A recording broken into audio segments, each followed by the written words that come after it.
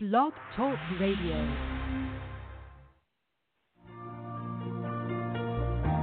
But I know you're right there, willing to prepare. Numbers chapter 22. Then the children of Israel moved and camped in the plains of Moab, on the side of the Jordan across from Jericho. Now Balak, the son of Zippor, saw all that Israel had done to the Amorites. And Moab was exceedingly afraid of the people because they were many, and Moab was sick with dread because of the children of Israel. So Moab said to the elders of Midian, "Now this company will lick up everything around us, as an ox licks up the grass of the field." And Balak, the son of Zippor, was king of the Moabites at that time. Then he sent messengers to Balaam, the son of Beor at Pethor, which is near the river, in the land of the sons of his people, to call him, saying, "Look, a people has come from Egypt. See, they cover the face of the earth and are settling next to me. Therefore, please come at once.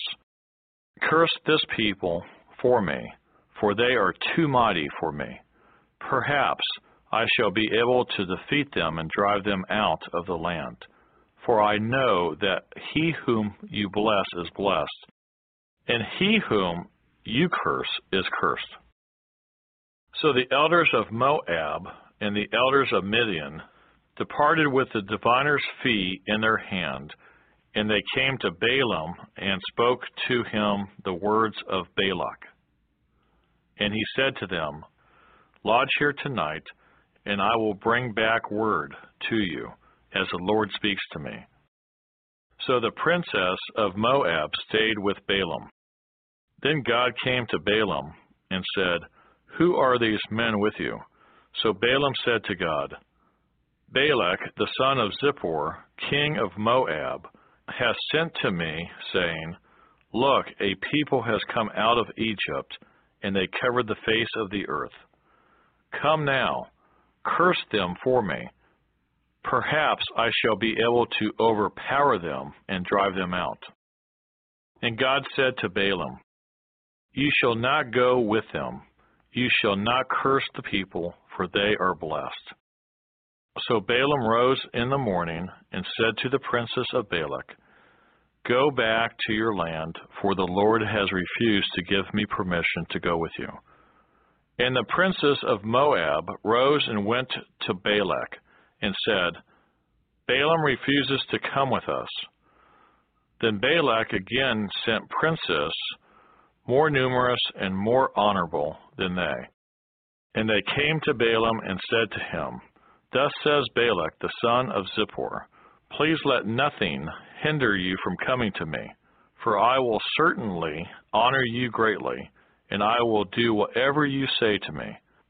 Therefore, please come, curse this people for me.' Then Balaam answered and said to the servants of Balak, 'Though Balak were to give me his house full of silver and gold, I could not go beyond the word of the Lord my God, to do less or more. Now, therefore, please you also stay here tonight, that I may know what more the Lord will say to me.' And God came to Balaam at night and said to him, 'If the men come to call you, rise and go with them, but only the word which I speak to you, that you shall do.' So Balaam rose in the morning, saddled his donkey, and went with the princes of Moab.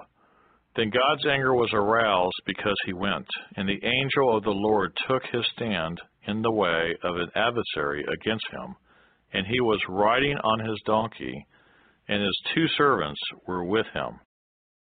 Now the donkey saw the angel of the Lord standing in the way with his drawn sword in his hand, and the donkey turned aside out of the way and went into the field. So Balaam struck the donkey to turn her back onto the road. Then the angel of the Lord stood in a narrow path between the vineyards, with a wall on this side and a wall on that side. And when the donkey saw the angel of the Lord, she pushed herself against the wall and crushed Balaam's foot against the wall. So he struck her again. Then the angel of the Lord went further and stood in a narrow place where there was no way to turn either to the right hand or to the left.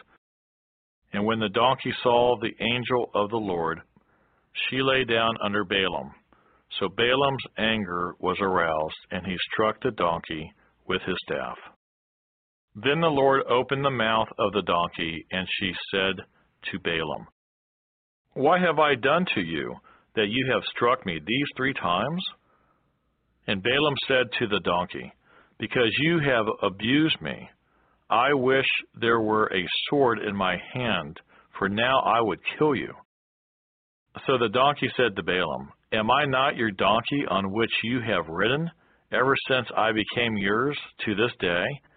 Was I ever disposed to do this to you?" And he said, "No." Then the Lord opened Balaam's eyes, and he saw the angel of the Lord standing in the way with his drawn sword in his hand. And he bowed his head and fell flat on his face. And the angel of the Lord said to him, "Why have you struck your donkey these 3 times? Behold, I have come out to stand against you, because your way is perverse before me. The donkey saw me and turned aside from me these 3 times. If she had not turned aside from me, surely I would also have killed you by now and let her live." And Balaam said to the angel of the Lord, "I have sinned, for I did not know you stood in the way against me. Now therefore, if it displeases you, I will turn back." Then the angel of the Lord said to Balaam, "Go with the men, but only the word that I speak to you, that you shall speak." So Balaam went with the princes of Balak. Now that Balak heard that Balaam was coming, he went out to meet him at the city of Moab, which is on the border at the Arnon, the boundary of the territory.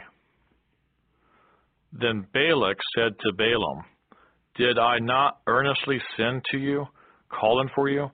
Why did you not come to me? Am I not able to honor you?" And Balaam said to Balak, "Look, I have come to you. Now have I any power at all to say anything? The word that God puts in my mouth, that I must speak." So Balaam went with Balak, and they came to Kirjah-Huzoth. Then Balak offered oxen and sheep, and he sent some to Balaam and to the princes who were with him. So it was the next day that Balak took Balaam and brought him up to the high places of Baal, that from there he might observe the extent of the people. Numbers chapter 23. Then Balaam said to Balak, "Build 7 altars for me here, and prepare for me here 7 bulls and 7 rams." And Balak did just as Balaam had spoken. And Balak and Balaam offered a bull and a ram on each altar. Then Balaam said to Balak, "Stand by your burnt offering, and I will go. Perhaps the Lord will come to meet me, and whatever he shows me I will tell you." So he went to a desolate height, and God met Balaam, and he said to him, "I have prepared the 7 altars, and I have offered on each altar a bull and a ram." Then the Lord put a word in Balaam's mouth, and said, "Return to Balak, and thus you shall speak." So he returned to him, and there he was, standing by his burnt offering, he and all the princes of Moab. And he took up his oracle and said, "Balak, the king of Moab, has brought me from Aram, from the mountains of the east. Come curse Jacob for me, and come denounce Israel. How shall I curse whom God has not cursed? And how shall I denounce whom the Lord has not denounced. For from the top of the rocks I see him, and from the hills I behold him. There, a people dwelling alone, not reckoning itself among the nations. Who can count the dust of Jacob, or number 1/4 of Israel? Let me die the death of the righteous, and let my end be like his. Then Balak said to Balaam, What have you done to me? I took you to curse my enemies, and look, you have blessed them bountifully.